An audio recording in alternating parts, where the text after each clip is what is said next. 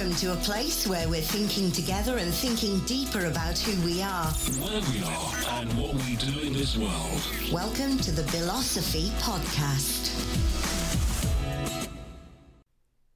Hello, I'm William Fortune, and this is Philosophy.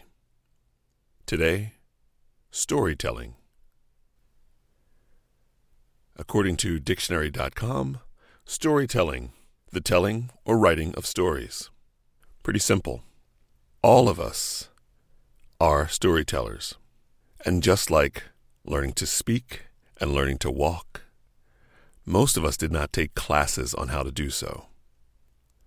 But we learn every day. We tell stories every day. We start very young. When we're asked the question, how was your day? How was school? What did you learn today? Storytelling.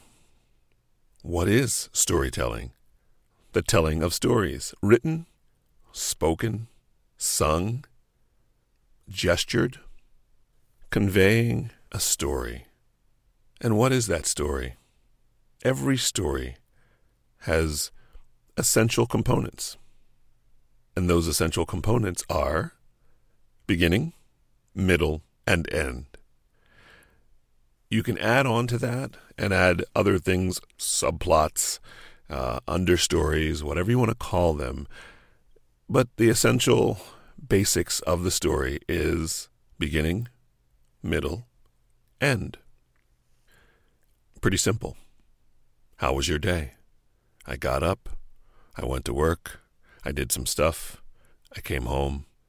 In the middle there, I ate some lunch, breakfast, dinner. Took a bath, took a shower, went to bed. That's the story of a day. A very simple story of a day. It doesn't get into the little details of maybe opening the mail or having a conference meeting with the boss or the sales team. But there's the story. As an acting coach, one of the ways I would begin the storytelling process and creating of a storytelling process is by having the actors start in the wing, walk to the center of the stage, stop, say their name, walk off the stage to the opposite wing.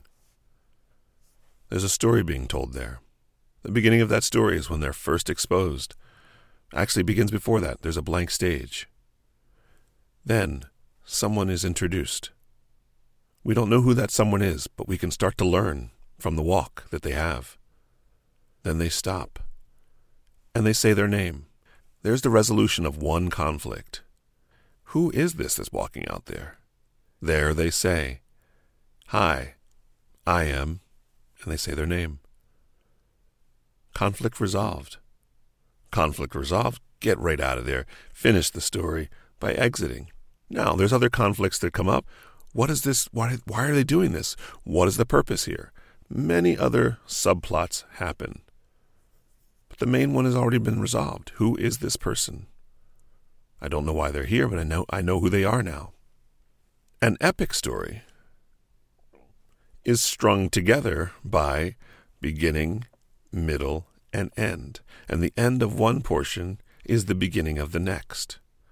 So the story of the actor entering onto the stage and saying their name, when they leave, at the moment they enter the opposite wing, they begin a new story. Or they continue the story that is already being told with multiple beginnings, middles, and ends. I will also now add in that the beginning, the introduction. Who is this? Who are you? What are we dealing with? The middle, the conflict. What is the conflict? What needs to happen? I need to say my name. I need to stop. I need to do whatever this is that I have to do. I need to pick up the kids from school. I need to butter the toast. There's the conflict. The resolution of that conflict. I've buttered the toast. I've picked up the kids from school. I've said my name. The end. I've moved on to something else. This being resolved, I don't have to create any more tension. I've settled this. I move on. Each of us tells these stories every day. Whenever a friend asks you, "How was that vacation?" you're telling a story. But do we call ourselves storytellers? No, that's for these There's magical people that are known as storytellers. They're storytellers. They make up stories. We make them up every day. How many of you have told a little white lie, added in a little detail that embellishes something? You're doing the same thing that storyteller does. And storytelling can also be broken down into lore. According to dictionary.com, lore, the body of knowledge, especially of a traditional, anecdotal, or popular nature on a particular subject. Lore is also learning, knowledge, or erudition. And archaically, lore is the process or act of teaching, instruction, something that is taught, a lesson. So folklore is the same as storytelling. It's just the storytelling of the folk. And there's also myth. Myth, according to dictionary.com, a tradition or legendary story usually concerning some being or hero or event with or without a determinable basis of fact or a natural explanation, especially one that is concerned with deities or demigods, explains some practice, rite, or phenomenon of nature. Stories or matter of this kind, any invented story, idea, or concept, is myth. And the stories that we tell each day can easily become myth. One of the simplest ways, so I'm going to give you a technique on how you can create your own myths, your own mythical stories. If I were to take myself, for instance, and tell my story.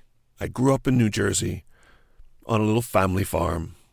I moved to New York to study theater. After studying theater, I joined the circus and tried to discover who I was as a person, as a performer in my career, and I traveled the world. Real simple. That's what got me here, into this booth, recording the Billosophy podcast. So how do we change that story into a myth? Well, what is my totem animal?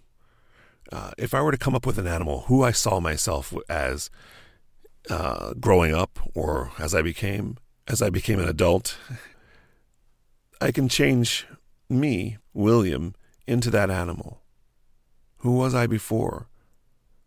Well, I was clueless. Which clueless animal are there out there? My Chinese sign is the horse, but I didn't see myself as strong or bold or as sturdy and reliable, so I won't go with the horse. Skunk. So the skunk grew up in a country where there are other animals and people. The skunk was left alone.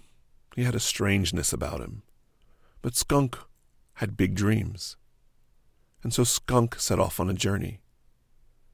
And that journey took him to a large city filled with people, millions of people, millions of other animals. Some were like him, some weren't. But each one of those millions had their own dreams and their own hopes. And he found himself, Skunk found himself in a group just like him. Not all of them were skunks, but they had dreams. They also found that many left them alone because they didn't know who they were. But each of them, in not knowing who they were, joined together to help each other discover who they were. And Skunk realized that he wasn't a skunk. He was really a coyote. He hadn't bathed much, so there was the smell. He had snuck under the farmer's new fence once, and there was a stripe going down his back. And when he'd washed the smell away, when he washed the stripe away, he realized he was really just a coyote. And the coyote had power. He had to find what the coyote's power was. And so set off to show the powers of the coyote and find more of them. It just so happened that a traveling circus came to town, and Coyote found a position. Coyote was to be the clown. And so Coyote traveled with this traveling circus to a faraway land, and there discovered the differences in that faraway land, and that even in this place where the language was differently spoken, Coyote found that there were other coyotes, just like him. And he continued to find other circuses that wanted the special skills that Coyote had. And Coyote stayed and traveled and moved around the world and came back home and traveled all around his home country until he found a place to settle down and share the stories of his travels and share the stories of how he discovered he was a coyote and the power of being the coyote and of performing and sharing all that he had. And it was then that Coyote, after having discovered himself and sharing that with all that he knew, that Coyote could rest. That is just a devised story based on my story of the kid who grew up in New Jersey, not knowing fully who he was, setting out to become a performer. Each of us can tell these stories. We dream all the time, so our imaginations are vivid, and they become even more vivid when we allow it the space to do what it does, which is dream, which was imagine. And the storytelling process, I had no idea where the coyote story was going or how the details were going to come out, but they were there, and I just had to keep thinking about my own experience and my own life, and how do I turn that into Coyote's story. And that's how our stories become myths, become legends, become lore. We tell these stories. How many stories do you have of your growing up, of your childhood, of your schooling, of your travels that you share with your friends? When your friends say, "Oh, tell me about that thing," or "Do you remember when we were kids and we had that sleepover at so-and-so's house?" Those are the stories, and you can keep telling them, and you can keep adding the details. That's the storyteller. Now, if that doesn't work for you to tell those stories, write them down. Try writing them down. I found it very difficult at first to write the stories down because they didn't get written the same as they were spoken. They didn't sound written the same as they were spoken. If I wrote it down and then tried to read it back as if I had said it, it was very awkward. And I fortunately had a writing coach, Suzanne Kingsbury.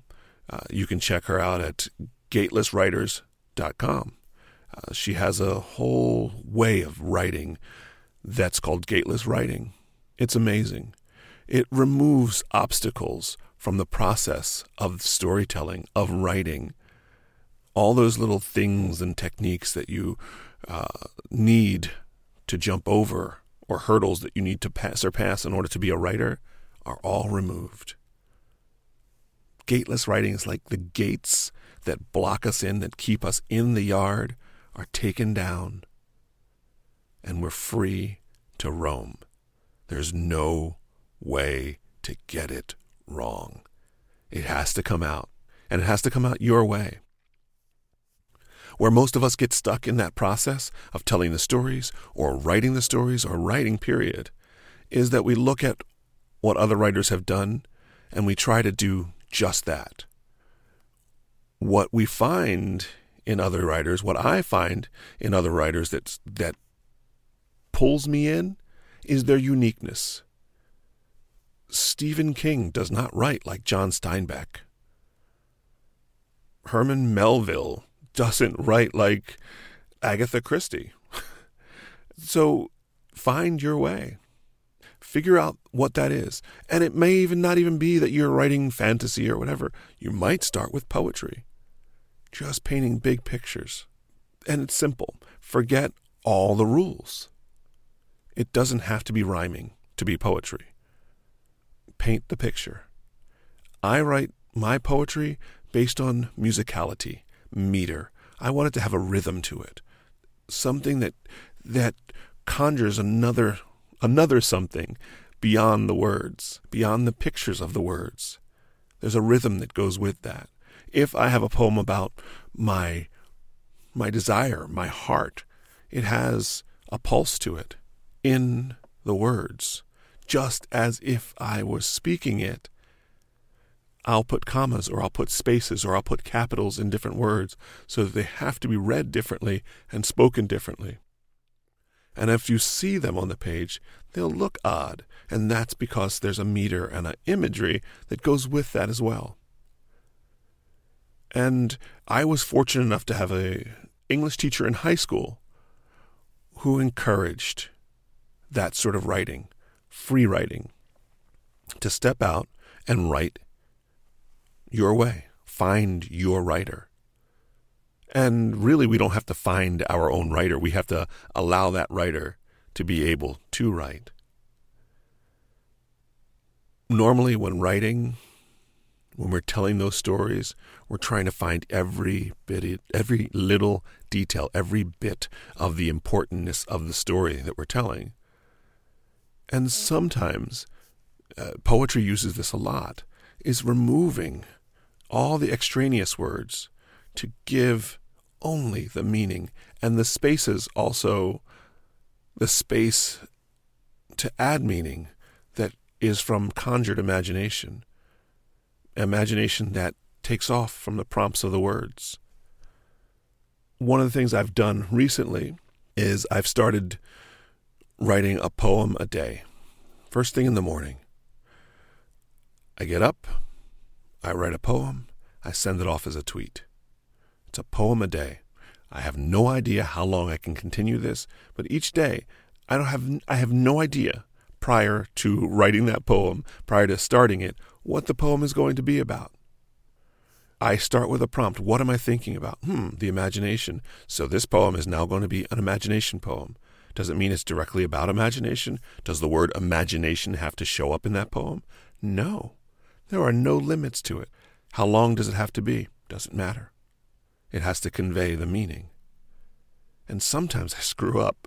I put in words, or I don't look to see what autocorrect has done for me, and it puts in words that really didn't want to go in there, but they're there when I hit send or tweet or whatever that button is, that little blue button in the corner is.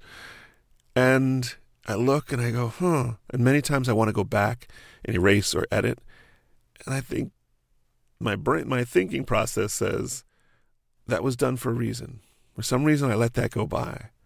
And there are other days where I'll read over 2 or 3 times just to make sure it is exactly what I want it to be. Not exactly what I want it to be, because it's never exactly what I want it to be, but it is what I want to go out in the world. And that's part of that process. And I only explain my process, not as the way, but as a way. And it's working for me. So I share with you that you might have a way of telling your stories. We all have stories. Somebody helped us out, someone we helped out. Each of us has stories just like that. Humanity's legacy of stories and storytelling is the most precious we have. All wisdom is in our stories and songs. A story is how we construct our experiences. At the very simplest, it can be he, she was born, lived, died. Probably that is the template of our stories. A beginning, middle, and end. This structure is in our minds. Doris Lessing. Take this template, beginning, middle, and end. Tell your stories. Write your stories. Sing your stories. Share your stories. Let them free in the world. Let them loose in the universe. Your powerful, purposeful stories are what change the world, are what soften the hardest edges, are what bring tears of hope and joy, sorrow, pain to the hearts, the souls, eyes, the ears, the mouths, the brains, the imagination of the world. Tell your story. Tell it boldly. Tell it freely. Tell it often. The story doesn't have to be funny. It doesn't have to be anything. It just has to be a beginning, a middle, and an end. The more you do it, the more you practice it, the better you'll get, the easier it will get. We are all storytellers. If we only tell one story, the story of our life, we're still storytellers. As the storyteller, don't forget to live the story. You're living the story right now. Continue living. Continue telling. Continue sharing. Stay open. Stay loving. Stay lovable. Stay loved. What stories do you have to tell? We want to hear them. And remember, stories can be in any form. One of my favorite stories, I heard it as a child. I didn't like it. I really didn't. And it's very strange that I have many stories that I didn't like at the beginning, and I told them over and over until I found a way to like them or retell them differently. And one of those stories that I tell or told very often was the story. It's not even a story, it's a song. Rock-a-bye baby in the treetop, when the wind blows, the cradle will rock. When the bough breaks, that cradle will fall. And down will come baby, down will come baby, cradle and all. Is that a story? It is. It's an old story.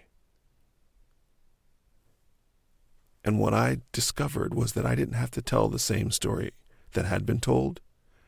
I used the same words, but I found a different way to tell that story. And I started telling it with my kids that way. And I tell it to whoever will listen. Tell your story. As long as we are engaged in storytelling that moves the culture forward, it doesn't matter what format it is. LeVar Burton. Tell your stories. There will be someone who wants to listen. I'm William Fortune, and this is Philosophy.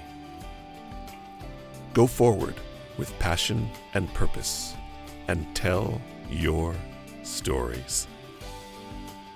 Thanks for listening. The end.